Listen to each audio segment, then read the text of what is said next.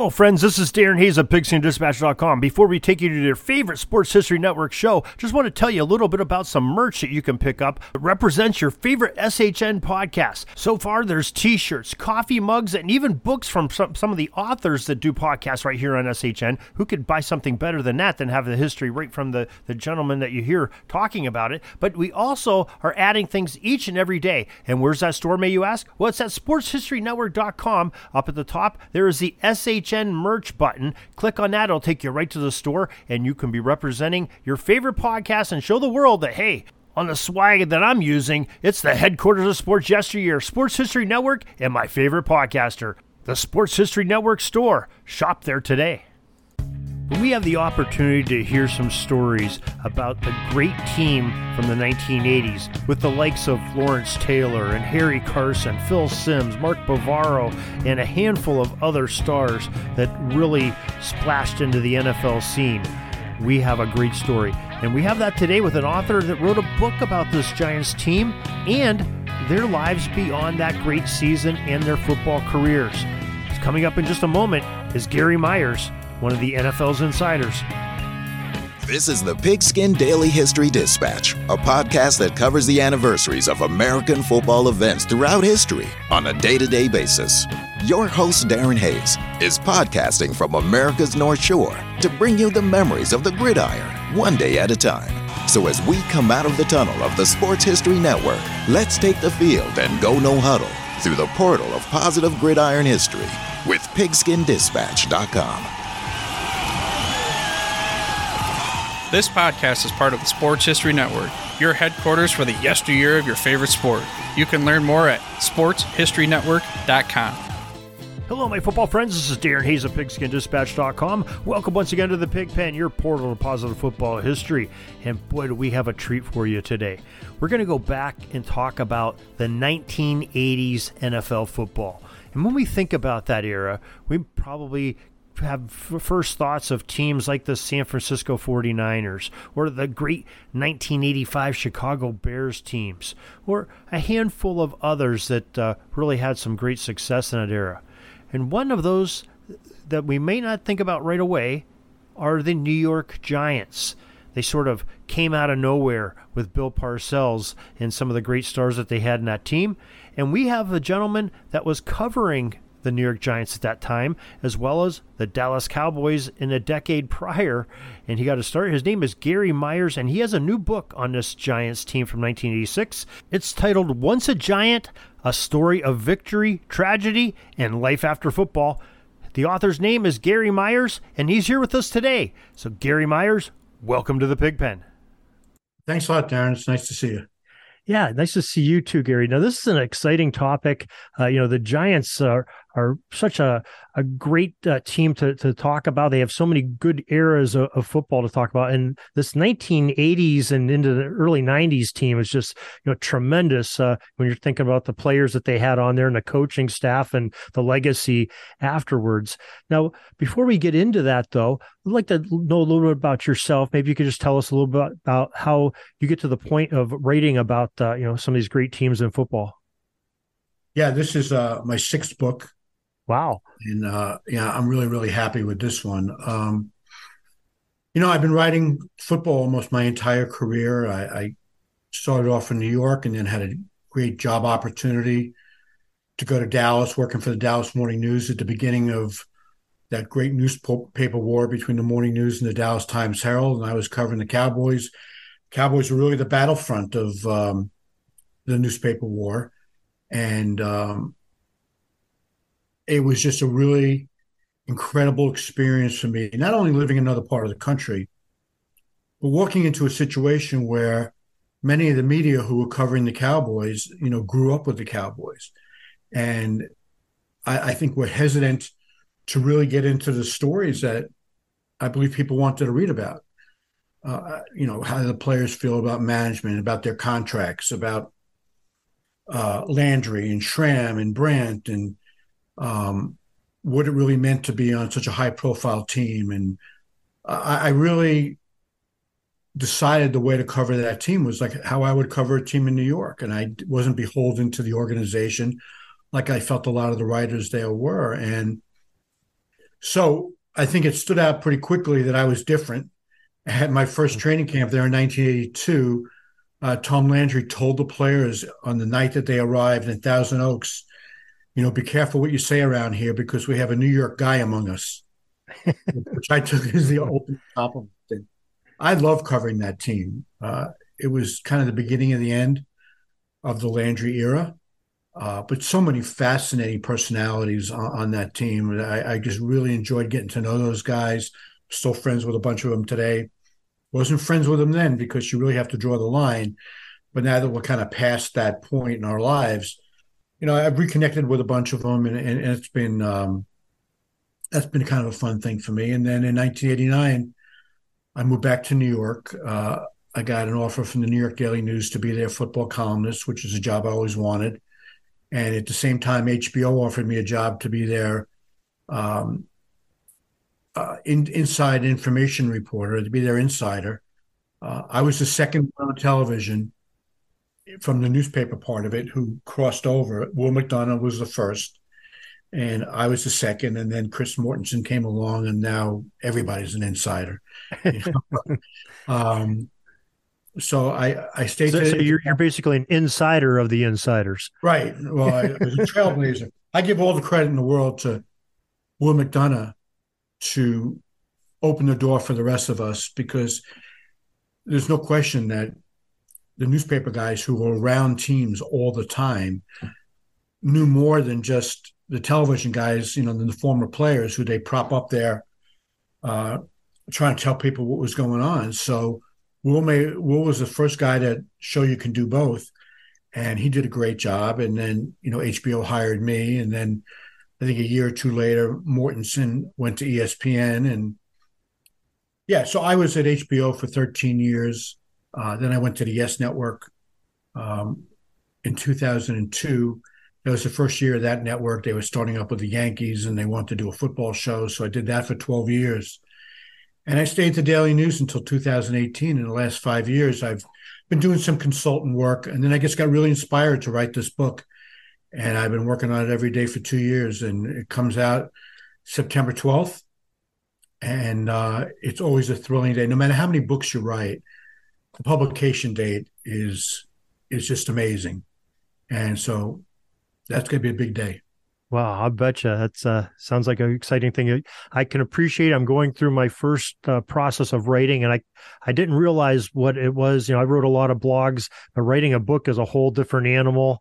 And so I can appreciate what you're going through. I can't wait to someday hopefully get to that point where you're at, having that pleasure of having it come out. So, well, I can't wait to read yours. Yeah. Oh, well, thank you. I'll make sure you know when that's coming out too. But it's kind of interesting what you said with Coach Landry, or actually Coach Landry's statement telling the Dallas players, watch out, we got a New York guy, because his coaching tree came from New York as a defense coordinator of the Giants, a team that you wrote about, a few decades later.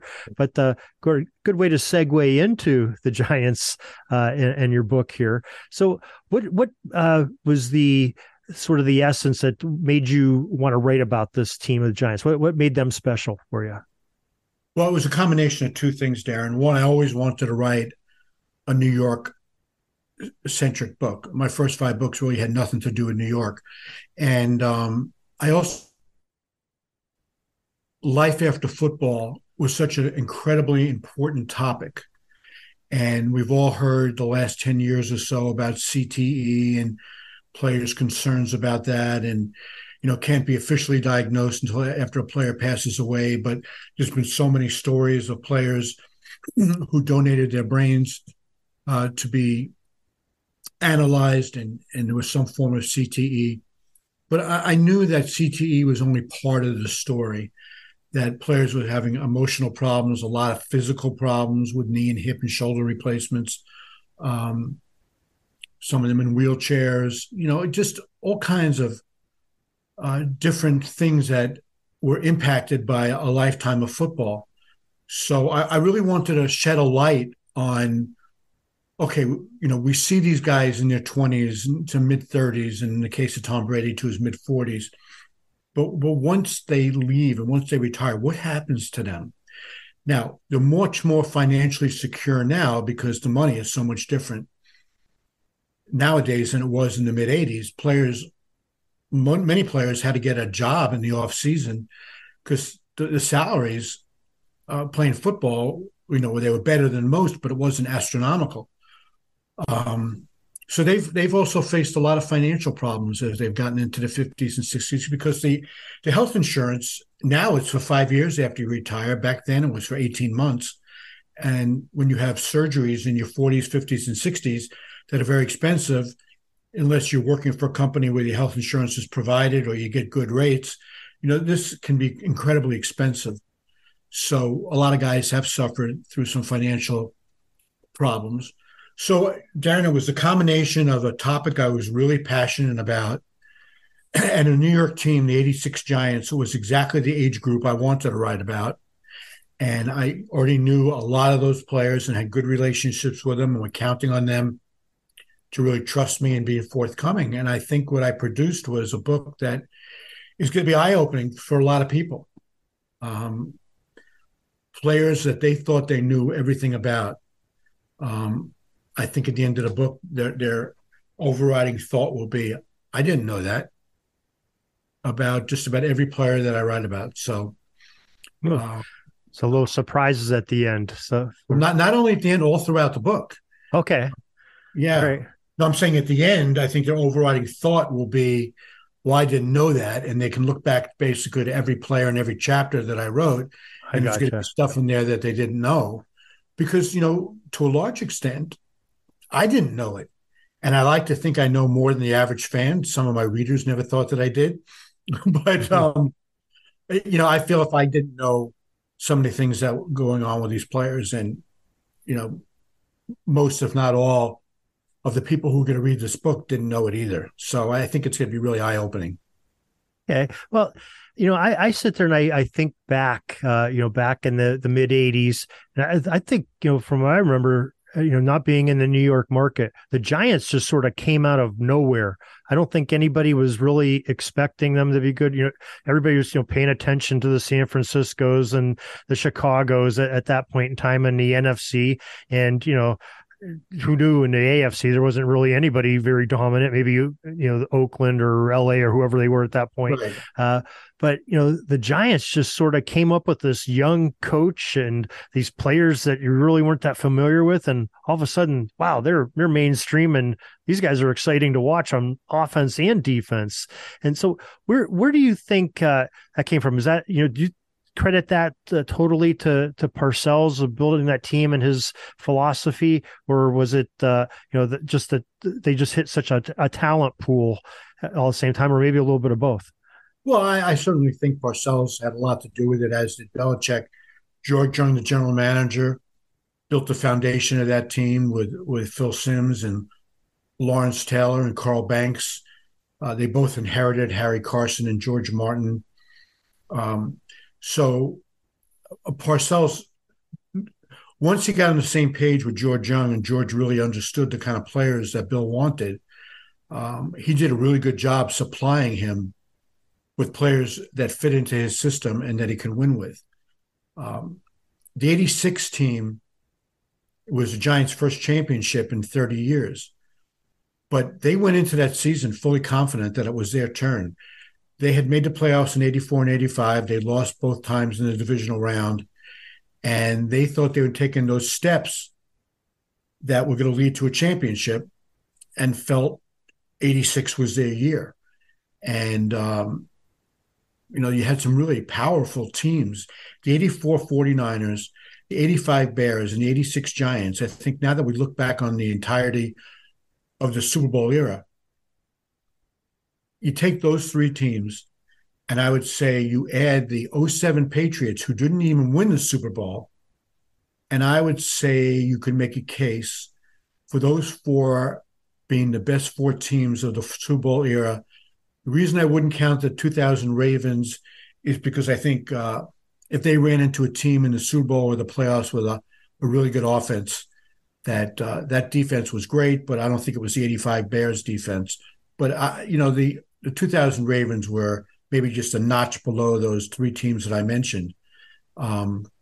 the 49ers are the only one of those teams that were really able to sustain it over, a decade's period of time. They won in 81, 84, 88, and 89. The Giants won in 86 and 90, and then not again until 2007. And the Bears haven't won another one. They've only gotten to one more. And San Francisco's been in a Super Bowl.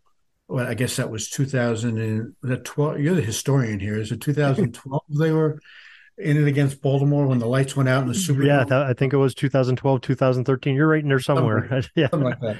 Right. Yeah. So that was a great era for NFC football between San Francisco, Chicago.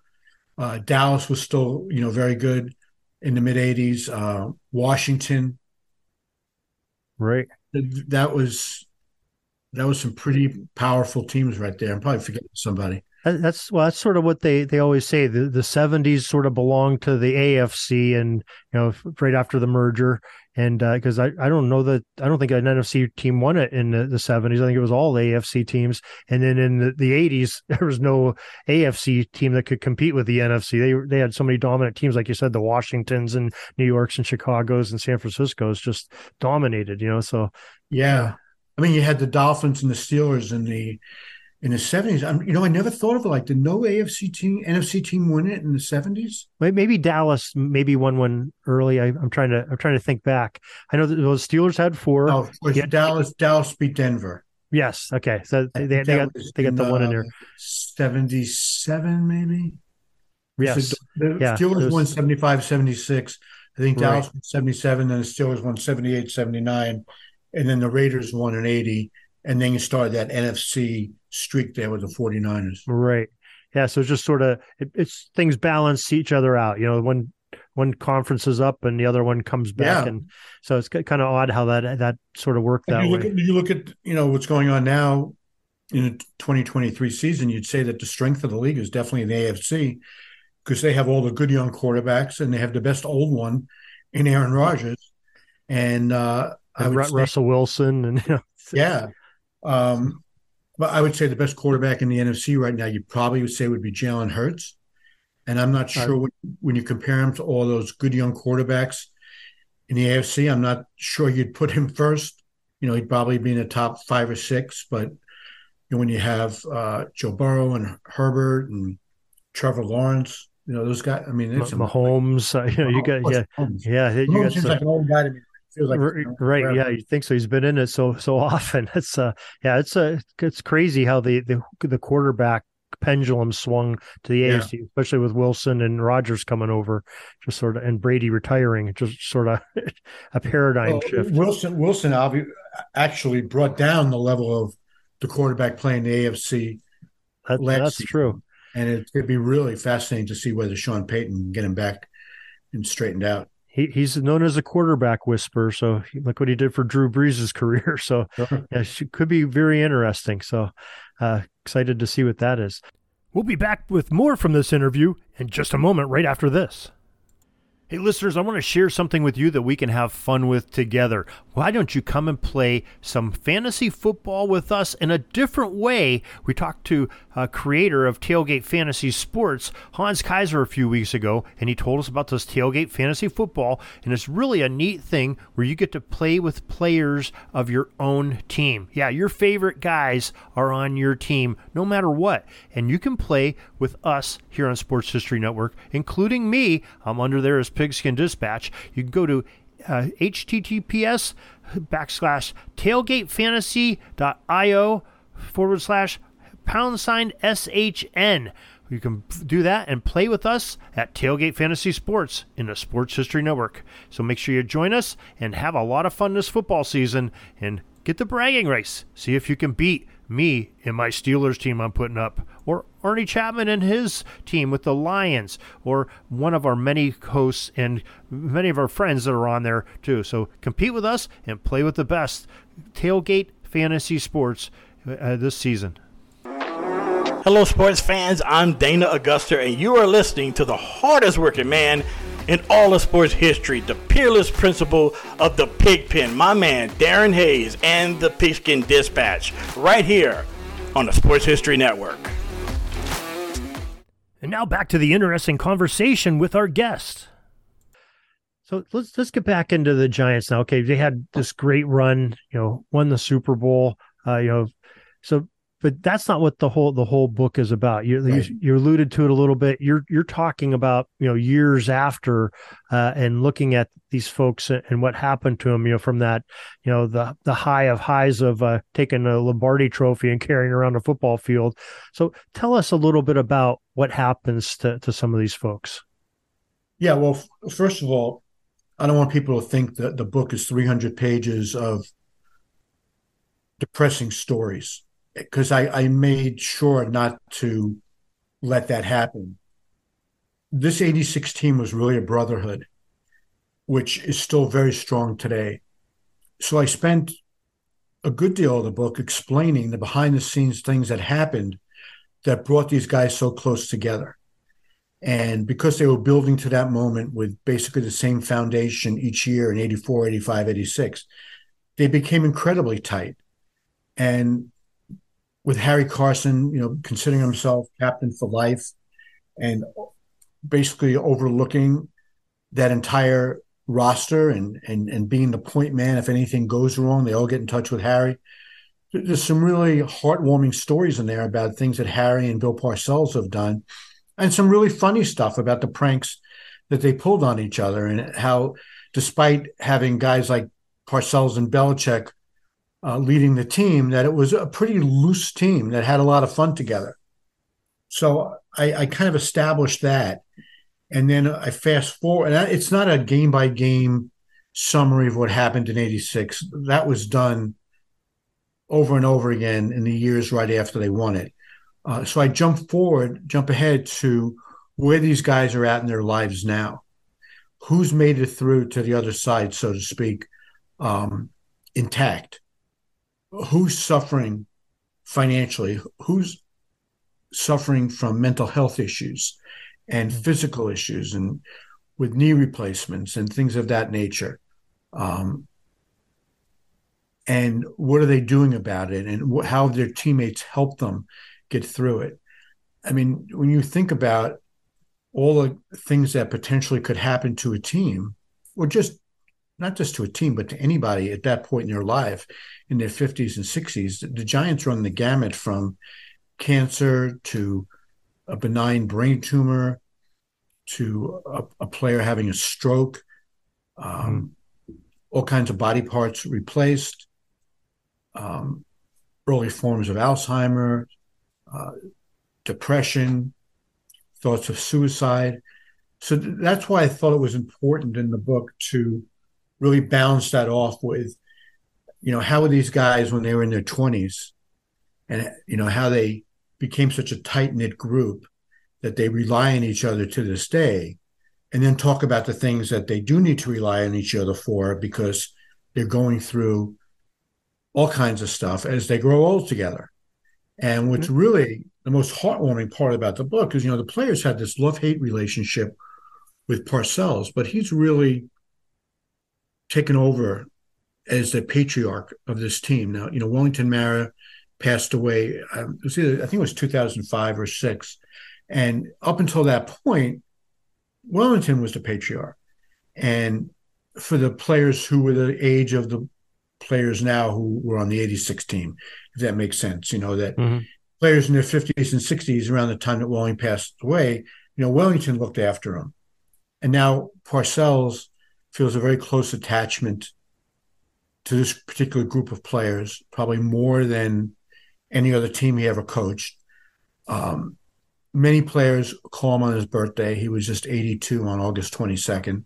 Wow. A lot of them, yeah. You just don't picture Bill Parcells being 82. So let's talk about the age that we're talking about of these Giants players is probably predominantly in their 60s.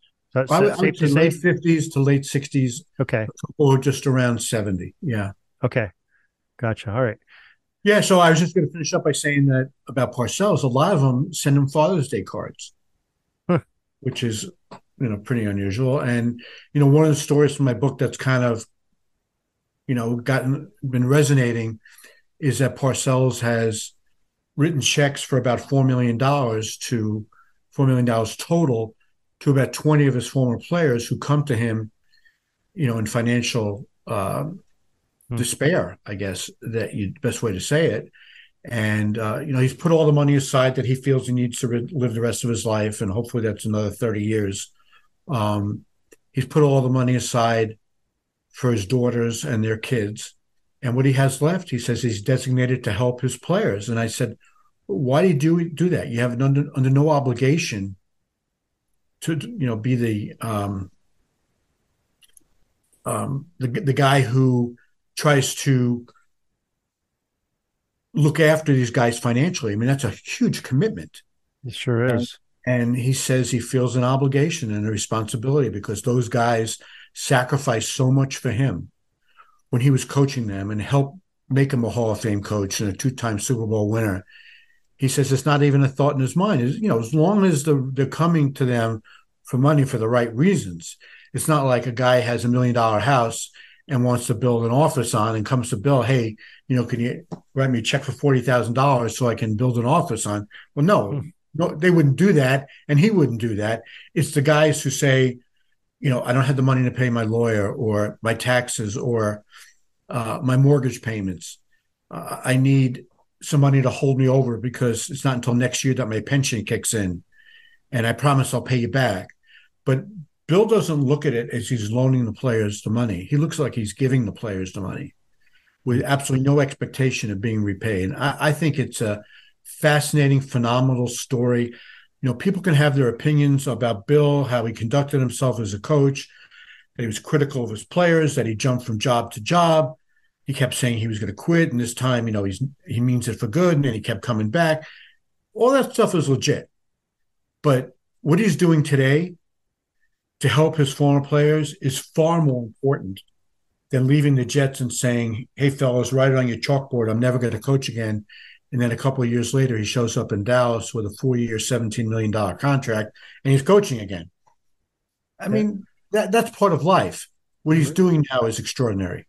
I'm glad you shared that because you just sort of probably not just myself, probably the listeners too, sort of a paradigm shift of what you think of Bill Parcells. I mean, the perception from us outside of New York is, especially thinking of him as a Giants coach, he wasn't exactly considered a player's coach. I mean, he was a disciplinarian, I would say. He was a hard ass. He was hard on his players, and they responded to that. That's what that team needed for motivation, and they did well. But even going to other places, you heard the stories of not a friendly guy, just run them into the ground and 2-a-days in practices and everything else. But now you hear this. That's the ultimate of being a player's coach when the man really needs it. That there was the former player, and not necessarily holding out his hand, expecting something, but a good ear to listen to from his old coach and somebody that cares for him. That's a great story. So thank you for sharing that. Yeah. And Darren, what he says also is he knows when the players are coming to him that he's the last resort, because it's embarrassing for them to have to go to their former coach and say, hey, I really need help here. Bill knows at that point they've exhausted every other possibility. And he enjoys the relationship that he has with his former players. He just has a very soft spot in his heart for basically all of them. And it does put a different light on the kind of guy that he is today. I mean, I've known him since 1981. And so it's 42 years. And I've seen an amazing transformation in him, just as being like you say, a hard-ass coach. He had good relationships with some of his guys. They used to call him Parcells guys, that inner circle of guys that he really trusted. But the majority of them thought he was a pain in the ass. But now those that won a championship with him, some of them won 2 championships with him, realize how much he meant to their professional lives and how much he taught them in life with life lessons. And Phil Simms says he winds up quoting Parcells every day in some aspect of his life. So it's very unusual for a coach to have that kind of impact on his players, and then today to feel that they should. He feels good that they're comfortable enough with him that they turn to him when they really need help. Yeah, well, that's the thoughts of it just running through my mind now. Okay, so this is maybe you're probably one of the best people to ask this question. You have two highly successful coaches that you got to cover their beat. You had the Tom Landry era in Dallas, a successful coach, maybe not at least didn't look like he had much of a personality, very stoic and matter of fact and down to business. And you have Parcells sort of in that same vein, but maybe even a little bit more old school than Landry. He was more, a little bit more animated, almost Lombardi-ish, but yes. You have these two coaches that somewhat similar style, but different. How was that when you had to ask questions at a press conference to them? How maybe you have some tales of each of them just to show us a little bit about how they were person to person. Well, first of all, I really enjoyed covering both of them, as different as they were. Landry, you ask him a question, he's going to answer it honestly. He's not going to talk around it. Might not always give you the information that you want, but he would never lie. And most of the time, unless you're asking him personnel decisions that he hadn't decided on yet or was trying to withhold it from the other team, other than that, he would always tell the truth. But he wasn't the most colorful guy to write about. It's not like he filled up my notebook in sessions, either in a press conference or when I talked to him myself. But I felt like I learned a lot from him.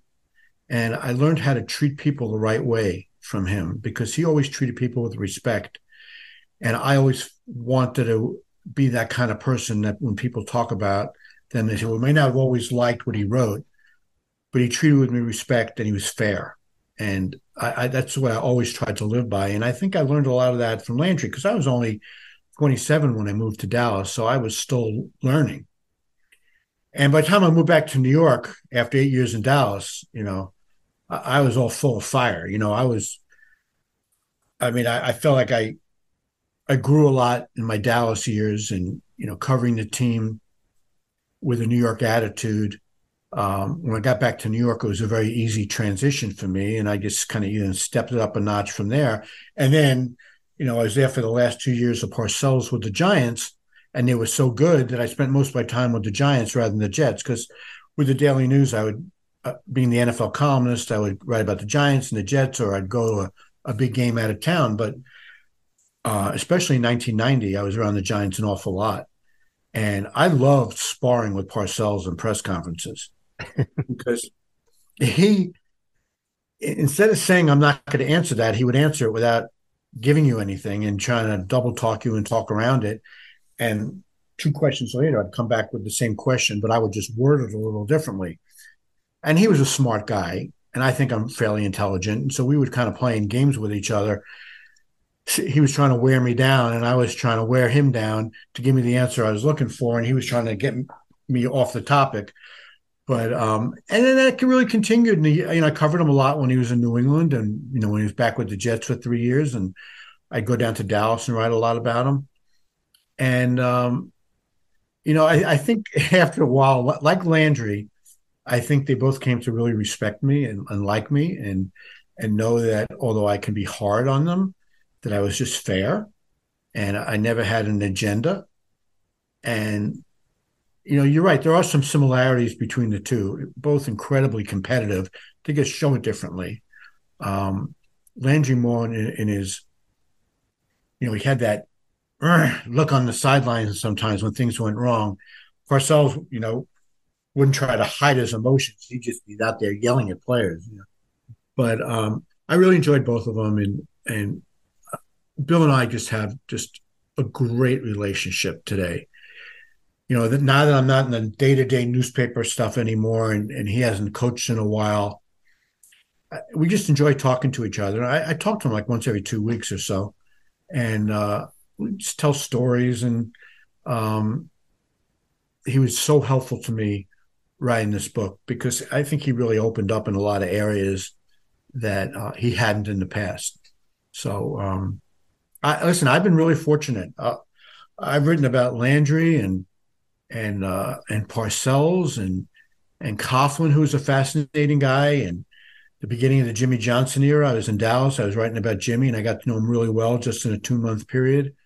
Belichick as an assistant coach with both New York teams. These are all guys that really keep the secrets close to the vest there. They're not very open on what they talk about their teams or anything. So, yeah. I mean, that's really challenging as a journalist, I'm sure.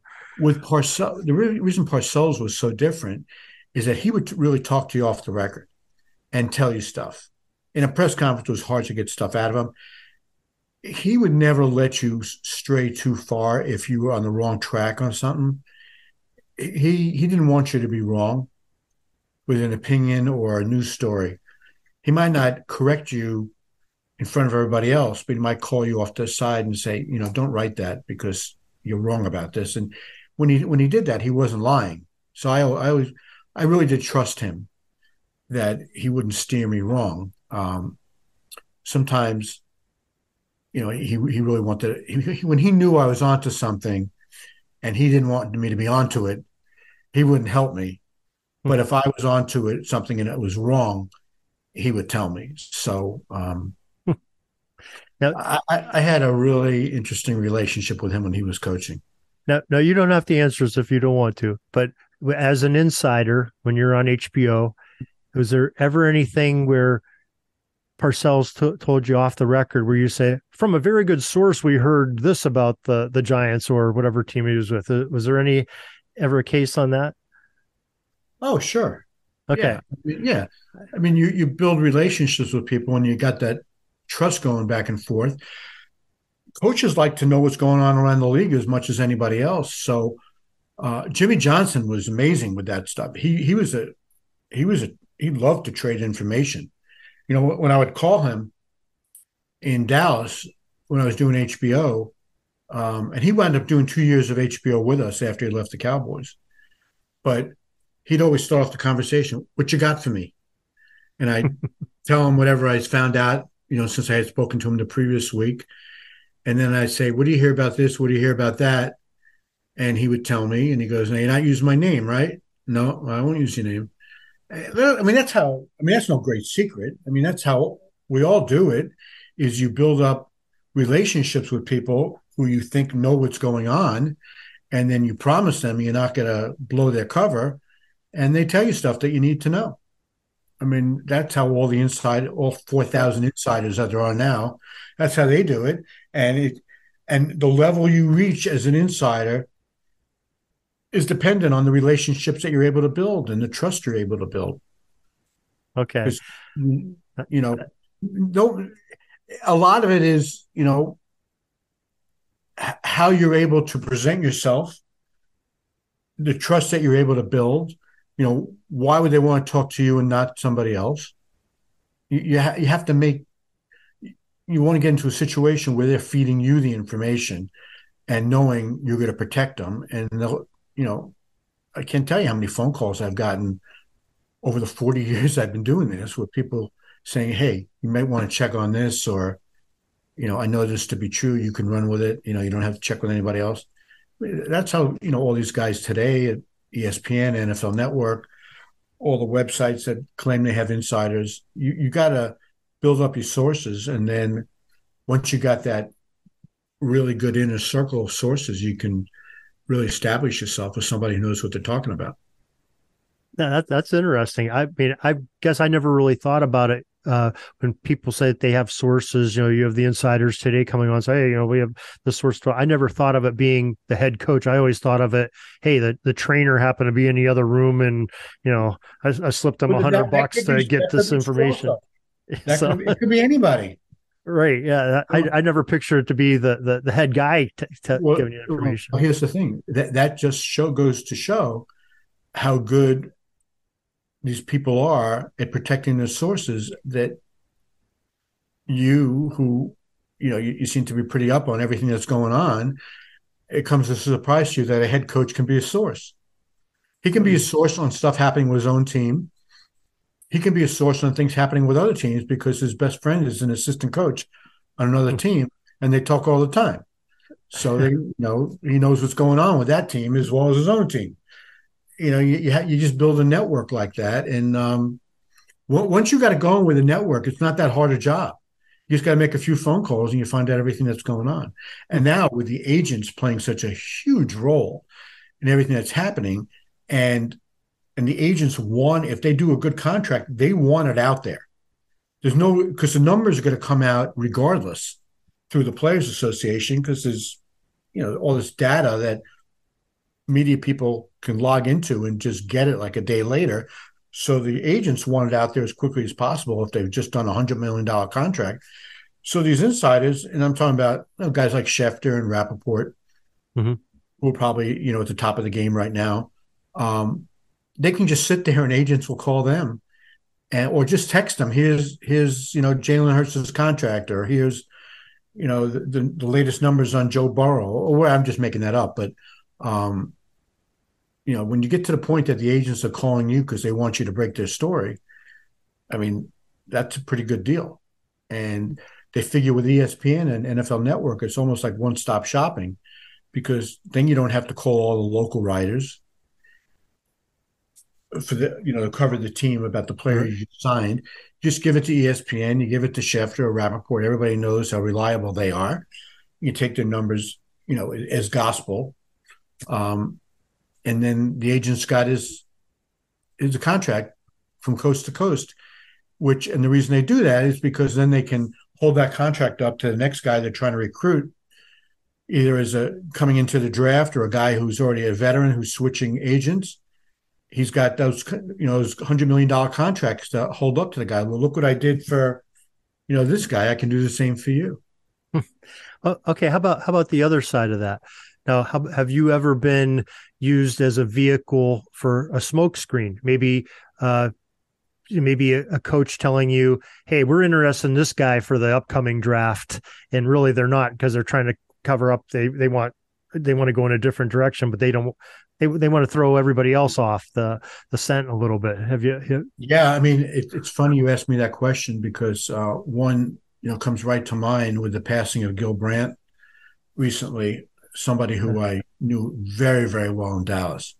So it's 1988. This is taken back a ways, but the players I'm going to name, you'll know. Cowboys were picking 11th, I believe.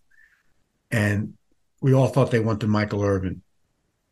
And Cowboys had taken a receiver named Mike Sherrard in the first round in 1986. Unfortunately, he broke his leg. It was either 87 or 80. It must have been 87. So that's why the Cowboys were back in the market for a wide receiver. So Gil calls me up and he goes, Myers, he's always talking to me like that. Myers, don't you go right and we're going to take Michael Irvin, because we're not taking him. I go, Gil, what are you talking about? You need wide receivers. There was like 5 of them in that draft that were really good. Tim Brown, Sterling Sharp, Anthony Miller. I'm probably missing somebody there. And I said, Gil, what are you talking about? You're definitely taking a wide receiver. It's the weakest position on your team. And he goes, no, you should write, we're taking Gaston Green. If you want it, it will look good. I said, you're not taking a running back. Remember, he was a running back from UCLA who's incredibly fast. I said, Gil, you have Herschel Walker and Tony Dorsett. Not taking Gaston Green. He goes, yeah, we are. He goes, you're right, Michael. And he starts telling me all this stuff about Michael Irvin, why they wouldn't take him. He did this in college. He did that in college. Bad-mouthing Michael Irvin to try to steer me off. And one of his motivations in doing that is he knew I was very friendly with George Young from the Giants. And the Giants were picking behind the Cowboys.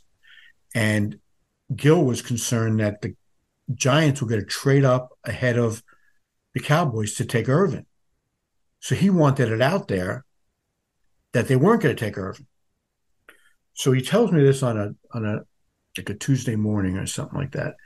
And later that day, the Cowboys have their pre-draft luncheon, and I'm sitting next to Landry. And I said, Tom, what do you think of Gaston Green? He goes, oh, he's really fast. I said, well, you think you might take him? He goes, why would we take him? We got Herschel Walker and Tony Dorsett. I said, well, yeah. So Landry's honesty sort of put Gil Brandt's smokescreen to bed. You know what, Darren? I might have written it in that Tuesday paper.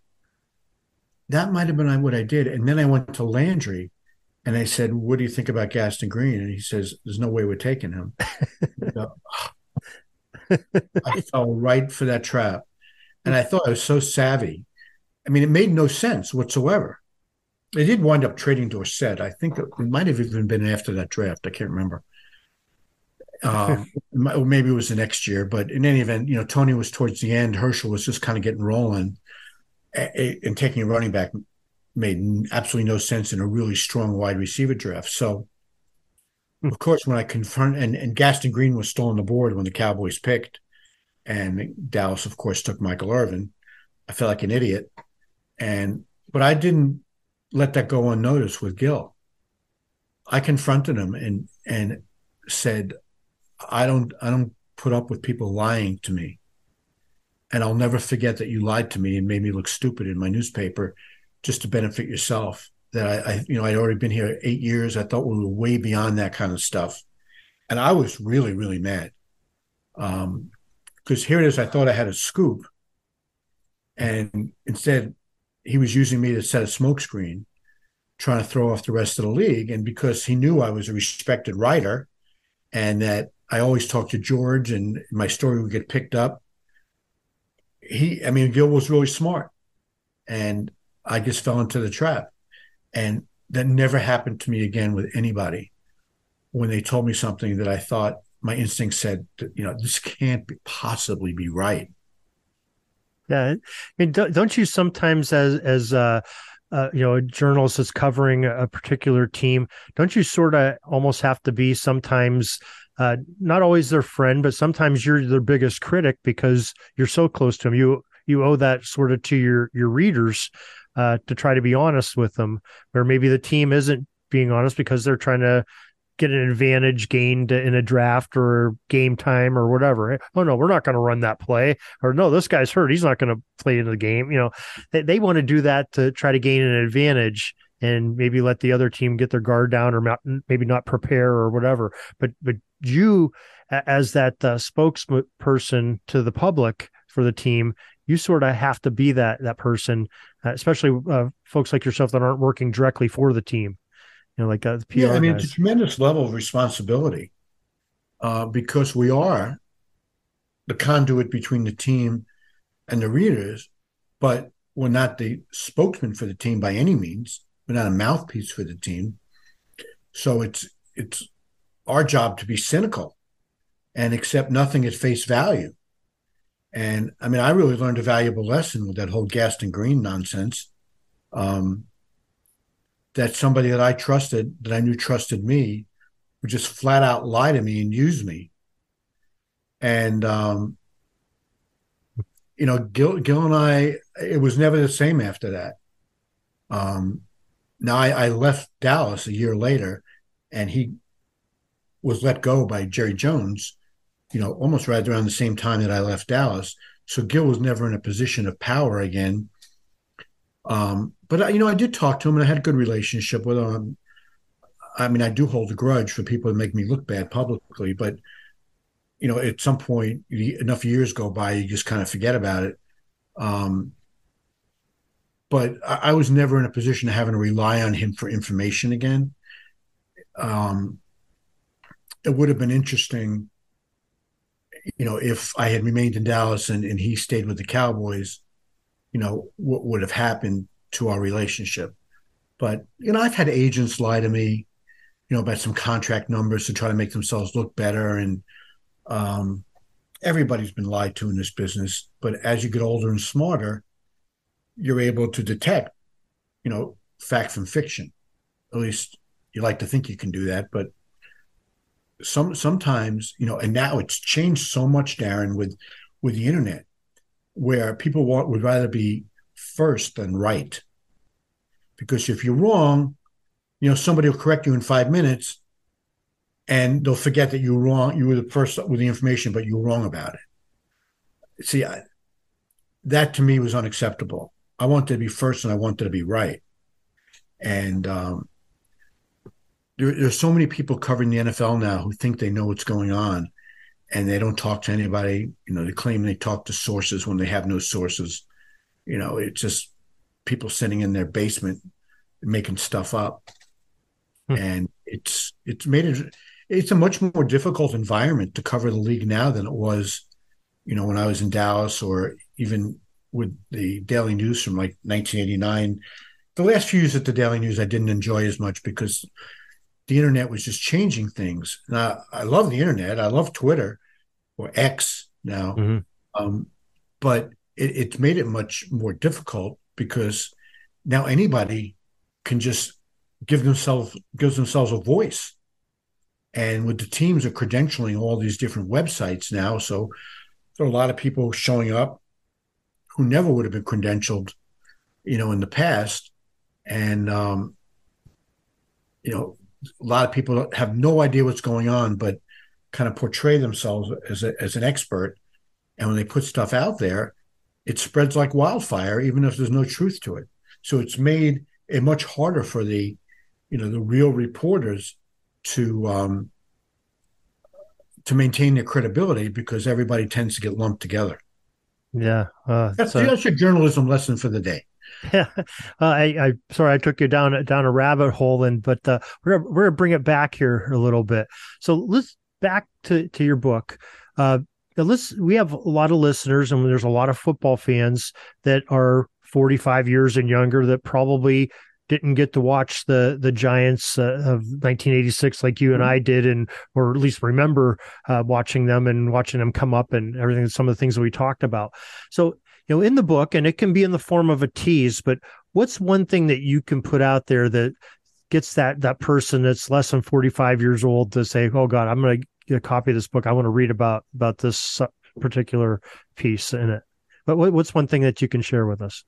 Well, I'll tell you this, and I'm not going to necessarily name any names right here, but there are 5 players on the book who went on the record telling me that in one form or another, the impact that football had in their lives had them considering suicide at one point. Oh boy. So, yeah. So, I mean, that's obviously very sad stuff, but the good news about that is they found their way out of whatever their issues were, and they're doing okay today. And I think I'm hopeful a lot of people who were not around to see the 86 Giants will want to read this book, because it is one of the more iconic teams of the Super Bowl era, with so many big names. And I think people will learn a lot, not only about how football was back then, but again, the impact on football on these players' lives, which is something that every player who's playing today, and kids who are in high school, in college, and early on in their NFL careers, they need to pay more attention to life after football, and not only setting themselves up financially, because with the money being so astronomical now, you only have to play 3 years, you can be set up for the rest of your life. But they have to really care for themselves physically, and suffering concussions, not feeling pressured.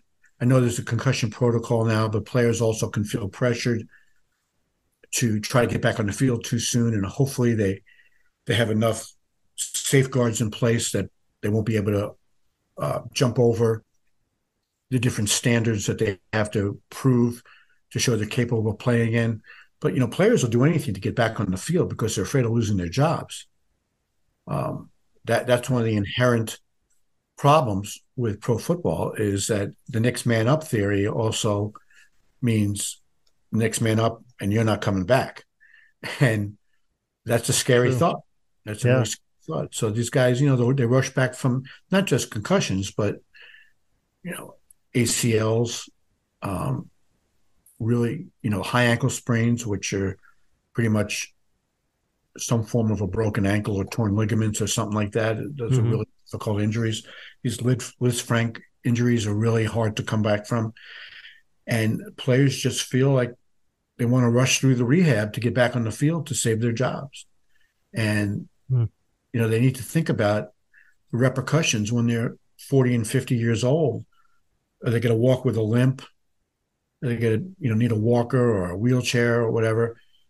The players, in their 20s don't think like that because they think they're indestructible and superhuman. But if players read my book and the fans read it and high school kids read it, and I'm not trying to paint this really, picture of that it's a horrible sport and nobody should play it.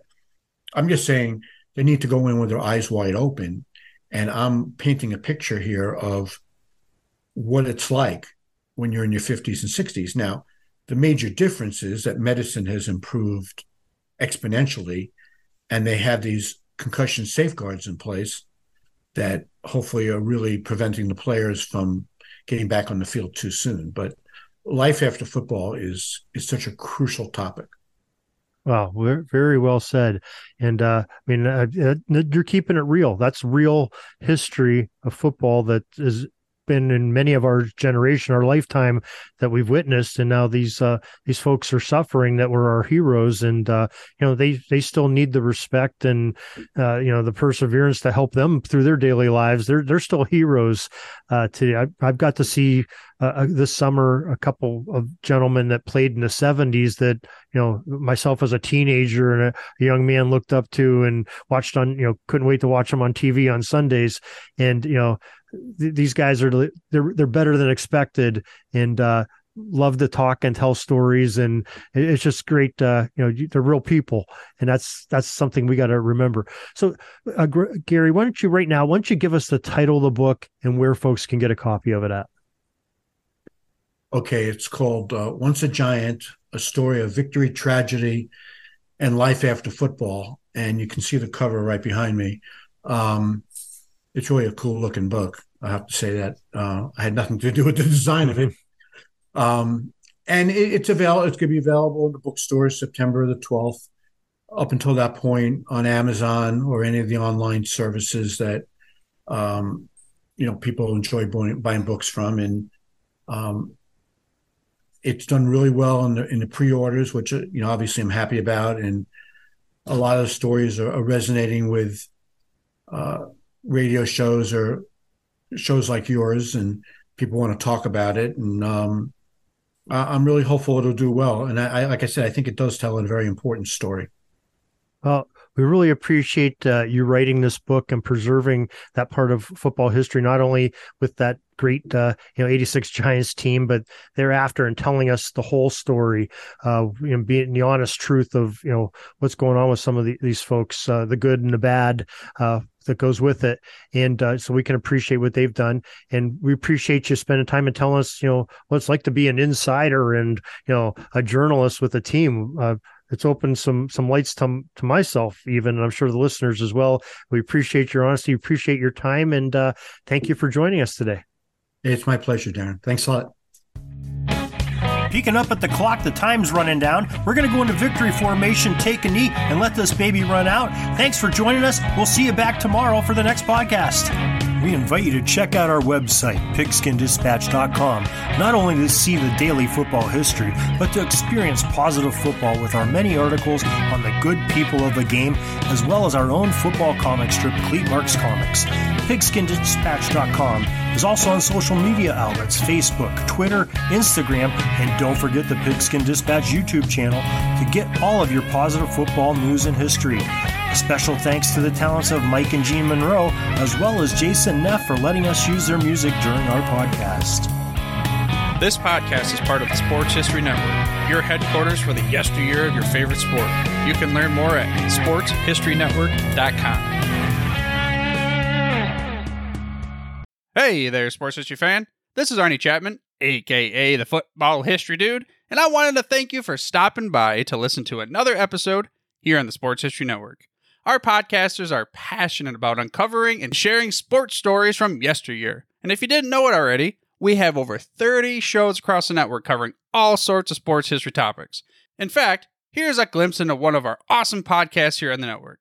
Do you wish you knew more about the 100 seasons of the NFL? You're in luck because you found the Football History Dude podcast, where each episode is a journey back in time to learn about the rich history of the NFL. From the founding of the league in an auto showroom, all the way to what it is today, America's favorite sport and a behemoth of an industry. My name is Arnie Chapman. Football is my passion, and I want you to come along with me each week to explore the yesteryear of the gridiron. So hop on board my DeLorean and let's get this baby up to 88 miles per hour.